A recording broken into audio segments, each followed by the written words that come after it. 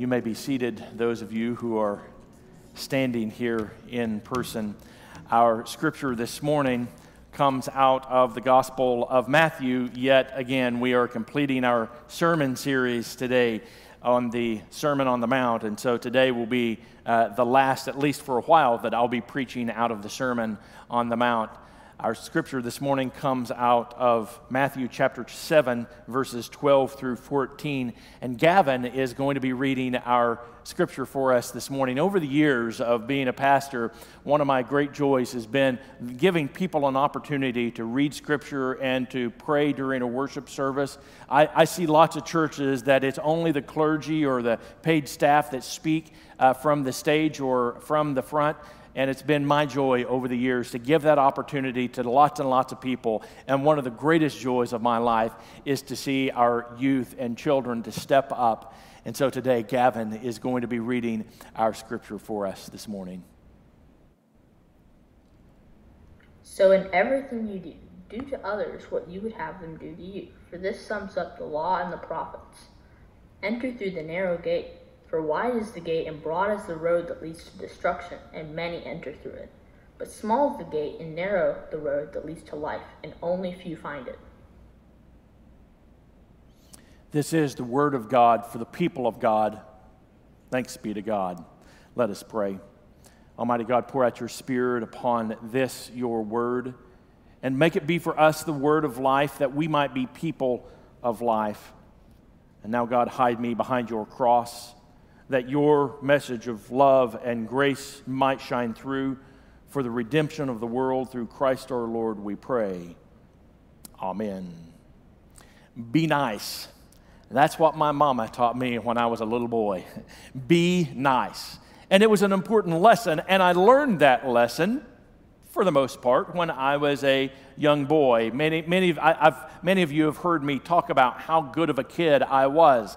And don't believe everything that my wife says about me. Don't believe all my friends. Believe what my mama says about me. She says I was a good boy. And I was, for the most part. I was a nice boy. That's what I was. I was a nice kid. I obeyed my teachers. You may have said it before. I remember 2 times when I was growing up in school, 2 times that I ever had a teacher get on to me.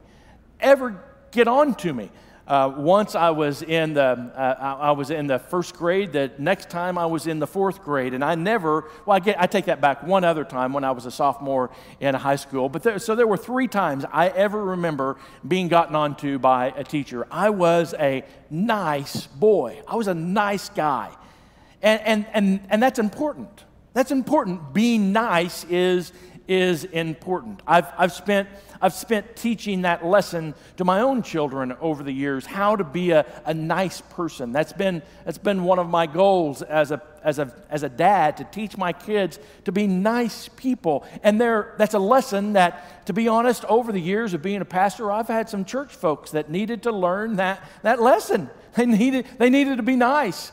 I look at some of your Facebook profiles, and I see some of our Facebook friends that we have, and I just want to say, be nice. Be nice. It seems like being nice it's not part of our culture anymore, is it?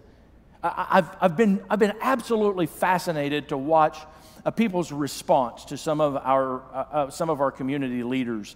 Just this past week, I'm on social media, not a whole lot. I mean, I don't post a lot. I creep a lot. That's mainly what I do. And so I watch, especially Twitter. Twitter's kind of my thing. It's where I get my news. I subscribe to a number of news outlets, and so that's where I get my news typically, and information, especially on sports and things like that. So this past week, I was looking at Mayor Holt's declaration and some of the things that he was saying, that how much the curve is starting to decline pretty dramatically over the last 4 or 5 days after an incredible increase. And so I've been watching what Mayor Holt has been saying. And so he had some real positive things to say about the number of cases that we're having in Oklahoma City and the things that we need to be doing. Again, they have I mean, some of you have seen what Mayor Holt said, that there are the Serious Seven activities that if we're engaging in those activities, that we're putting ourselves at risk. And religious worship services or religious activities is included in that list. Now that strikes me as, oh boy, what's the mayor saying? But then he went on to say, he said, however, if you keep your social distance, if you wash your hands, and if you wear a mask, you can be engaged in those kinds of activities. And again, there were 7 of those activities, and I really felt like it was well thought out. I thought it was well presented as well. And so I got on Twitter, and I disobeyed one of the rules that I have on Twitter, which is never read the comments. Well, I read the comments. And the kind of vitriolic responses from both ends of the spectrum about this man who is just simply trying to lead as best as he can in an unprecedented time. People have become not nice. Not just on Twitter, but I see it on Facebook. I see it even on Instagram. I mean, Instagram is it's the land of rainbows and unicorns. I mean, but even on Instagram, we're beginning to see vitriolic speech. We've become less nice as a culture. Today, we're completing our sermon series dealing with the greatest sermon ever, and that was the sermon of Jesus, what we know in Matthew's gospel as the Sermon on the Mount. This is the largest block of teaching that we have, of Jesus' teaching that we have in the Bible, and we have seen some of the transforming kinds of things that Jesus has said. He turned everything upside down. He gave clarity to the law. He gave clarity to what his followers are to be about. And remember, he is talking primarily to his closest followers. He is talking to those who have committed to being his followers. And so this really has been, I think, God, in his prevenient grace, he planned this out for me, because I know that primarily over the last 3 months, I've been preaching to his followers. I've been preaching to Christ followers. We have not been having guests typically join us all that much outside at the very, very beginning of our online worship. And so I know that the message that Jesus is saying to his closest followers is being heard by his closest followers here at First Church. What Jesus said in this passage, known as the Golden Rule, is much more than be nice. That's how many of us interpret what Jesus said. Be nice. We think that Christianity is some sort of moralistic kind of teaching. We've turned our faith into Christian moralism. What Jesus is talking about is not a moralistic, therapeutic deism that is so prevalent in today's time. I'm not sure if you're familiar with that terminology. Therapeutic or moralistic therapeutic deism. It was that phrase was first coined in a book in 2005 to describe what our current religious state is in the West. The authors propose that there is a moralistic therapeutic deism that is prevalent in today's time. It's a belief system that is based upon these 5 precepts, and see if this sounds familiar to our culture. The first is that there is a God who exists, and that God who exists created order, and he created, a God who exists who created order and watches over human life on earth. And so there is a God who exists, and he created some sort of order, and somehow he watches over that world. 2, God wants people to be good, nice, and fair to each other as taught in the Bible and by most world religions. 3, the central goal of life is to be happy and to feel good about oneself. Number 4, God does not need to be particularly involved in one's life except when God is needed to resolve a problem. And then finally 5, good people go to heaven when they die. And so the authors propose that this moralistic, therapeutic deism is what most spiritual people in the United States and in the West believe. That there is some sort of God up there. He wants us to be nice, and nice people go to heaven. That's not what Jesus says. It's not what Jesus says at all. This passage. So whatever you wish that others would do to you, do also unto them. For this is the law and the prophets. This is the most universally famous thing that Jesus ever said. William Barclay, the great commentator, said he calls this the Everest of ethics. This is the pinnacle of what we are to be about as Christians. There are a couple of things that I want you to note as we look at this passage. First, it begins with the word so. Or, in some translations, it begins with the word therefore. Many of them, however, use the word so. So, or therefore, it's a basic Bible study tool. When you see the word therefore, you ask what it's there for. Meaning when there is a connecting word like so or therefore, we are assured then that what follows is deeply connected to what just occurred or what was just said. And so Jesus has just completed that teaching that I preached on a few weeks ago. Ask, and it will be given to you. Seek, and you will find. Knock, and it will be opened to you. For everyone who receives, and the one who seeks finds, and the one who knocks, it will be opened. Or which one of you, if his son asks for bread, will give him a stone? Or if he asks for a fish, will give him a serpent? If you then, who are evil, know how to give good gifts to your children, how much more will your Father who is in heaven give good things to those who ask him? Therefore, because the Lord is good, because the Lord gives you good gifts, because the Lord gives you every good gift that you need. He doesn't always give you what you want. He doesn't always give you what you ask for, but He gives us good things. Even when we ask for a scorpion, even when we ask for a stone, the Lord gives us good gifts. Because of that then, therefore, because God is good, therefore, do to others as you would have them do unto you. This is deeply, deeply connected to our faith in a good God. This is not some sort of Christian moralism. This is not some sort of life skill. This is not some sort of motto that we should simply live by. No, this is based deeply, deeply in our faith of a loving God. Because God is so generous to us, we are to be lavishly generous to others.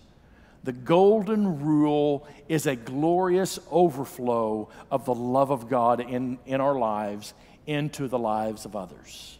Did you get that? The golden rule is a generous overflow of the love of God from our life into the life of others. It's more than just being nice. This is deeply, deeply, deeply spiritual. Second point that I want us to notice this morning is that the golden rule is stated positively. Almost every great religion has a similar teaching. Almost every single great religion has a similar teaching, but in every single instance, this teaching is stated negatively. Hillel, a famous Jewish teacher, said, What is hateful to yourself, do not do to others. This is the whole law. The rest is commentary. What is hateful to yourself, do not do to others. In Tobit, an apocryphal Old Testament book in the Bible, it says, what thou thyself hate, to no man do. Again, stated negatively. This negative form is one of the basic principles of Confucius. Si Tung asked him, is there one word which may serve as a rule of practice for all of one's life? Confucius said, is not I'm going to say it right here in a minute. Reciprocity, such a word. What you do not want done to yourself, do not do to others. Again, stated negatively. The negative sense is not anything particular, however. It's not particularly special. It's not particularly religious at all. It's just a refrain from doing what you don't want others to do to you. Now again, it's easy to refrain from something. It's way easier to refrain from someone. It's common sense rule. It's simply, again, a refrain from doing certain things. And again, it's not difficult to refrain from doing something. Not injuring another person, just simply not injuring another person, that's not real difficult to do. You can break this rule by simply inaction. If a person never does anything, they've kept that rule. Don't injure others. Don't do harm to others. If you just simply sit around and do nothing, you've obeyed that rule. You know who obeyed that rule, stated negatively? The Levite and the priest in the story of the Good Samaritan. I think you probably remember that story. You remember that story? A man came to Jesus and said, what must I do to inherit eternal life? Jesus said, you know the law and the prophets. The man said, well, I've done all of those. I mean, I know what it's like to love my neighbor as myself. And so then he, wanting to justify himself further, he asked Jesus, so who is my neighbor? And Jesus told this story. There was a man who was going from on a very, very dangerous road. It's known as the Bloody Way, even today. You do not go on that road by yourself. You absolutely do not. It's even today, it's infamous for the thieves that are laying in wait in all of the hilly country that is alongside this road. There are lots of blind curves on that road. Well, sure enough, the man was there by himself, and he fell among thieves, and the thieves beat him up, and they took everything he had, and they left him for dead alongside the road. And along came a priest, and the priest obeyed that rule. He avoided doing anything. He obeyed the rule, stated negatively. He saw the man, he simply walked along on the other side of the road and left him for dead. The Levite came along, and he did the exact same thing. They obeyed that rule, stated negatively. But Jesus states it positively. We must actively do what we would have others do to us. You know who obeyed that command? It was the Samaritan, the hated enemy of that Jewish man who was left for dead there alongside the road. He was the one who did to that Jewish man what he would wish that Jewish man would do unto him, his hated enemy. You see, when Jesus says, do to others as you would have them do unto you, treat others as you would like them to treat you, he is saying that we must have an active faith. This is love lived out. This is not an inactivity. This is not washing our hands of the world and saying, well, the world is lost. I'm just going to sit back and I'm going to watch it burn. No, this means that we are to be engaged in the life of this world. We are to be people who are spreading the love of God abound in our world. It's one thing to say, I must not injure people. I must not do to them what I would object them doing to me. That the law can compel us to do. I mean, that's what the law is about. But it's quite another thing to say, I must go out of my way to help other people and to be kind to them as I would wish them to help and to be kind to me. That only love can compel us to do. You see, if we just simply refrain from harming people, we can keep the law by doing that. It doesn't take love to do that. It takes love to engage in others, to see people in need, and to offer them the very hand of God into their lives. It was only the Samaritan that abided by that golden rule. I think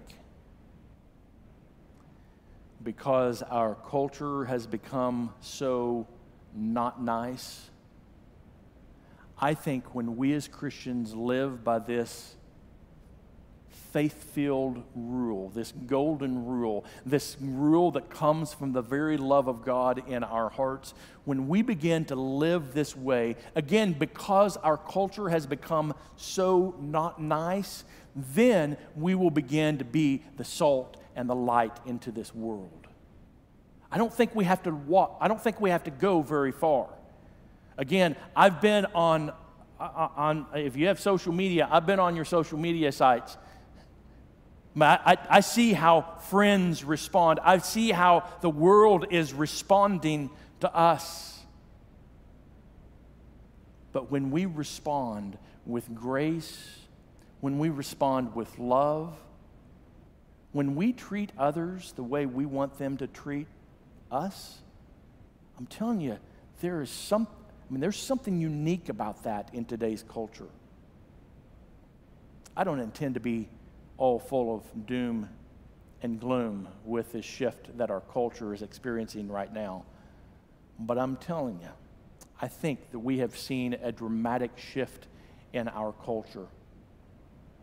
The vitriolic hatred that we are seeing exhibited to one another, the shouting and the screaming, the accusations, the hatred that we are seeing in our culture, I think it's just the beginning. And I know that it seems like we are surrounded by darkness. But I want to remind you yet again, in the words of that song, it may look like we're surrounded, but Lord, we are surrounded by you.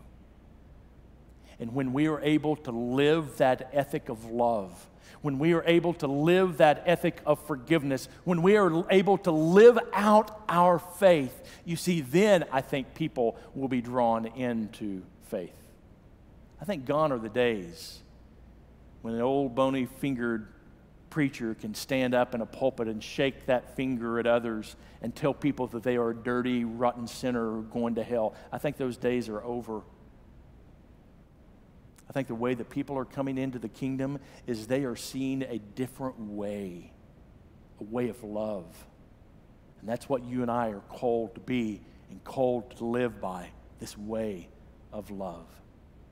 Would you bow with me?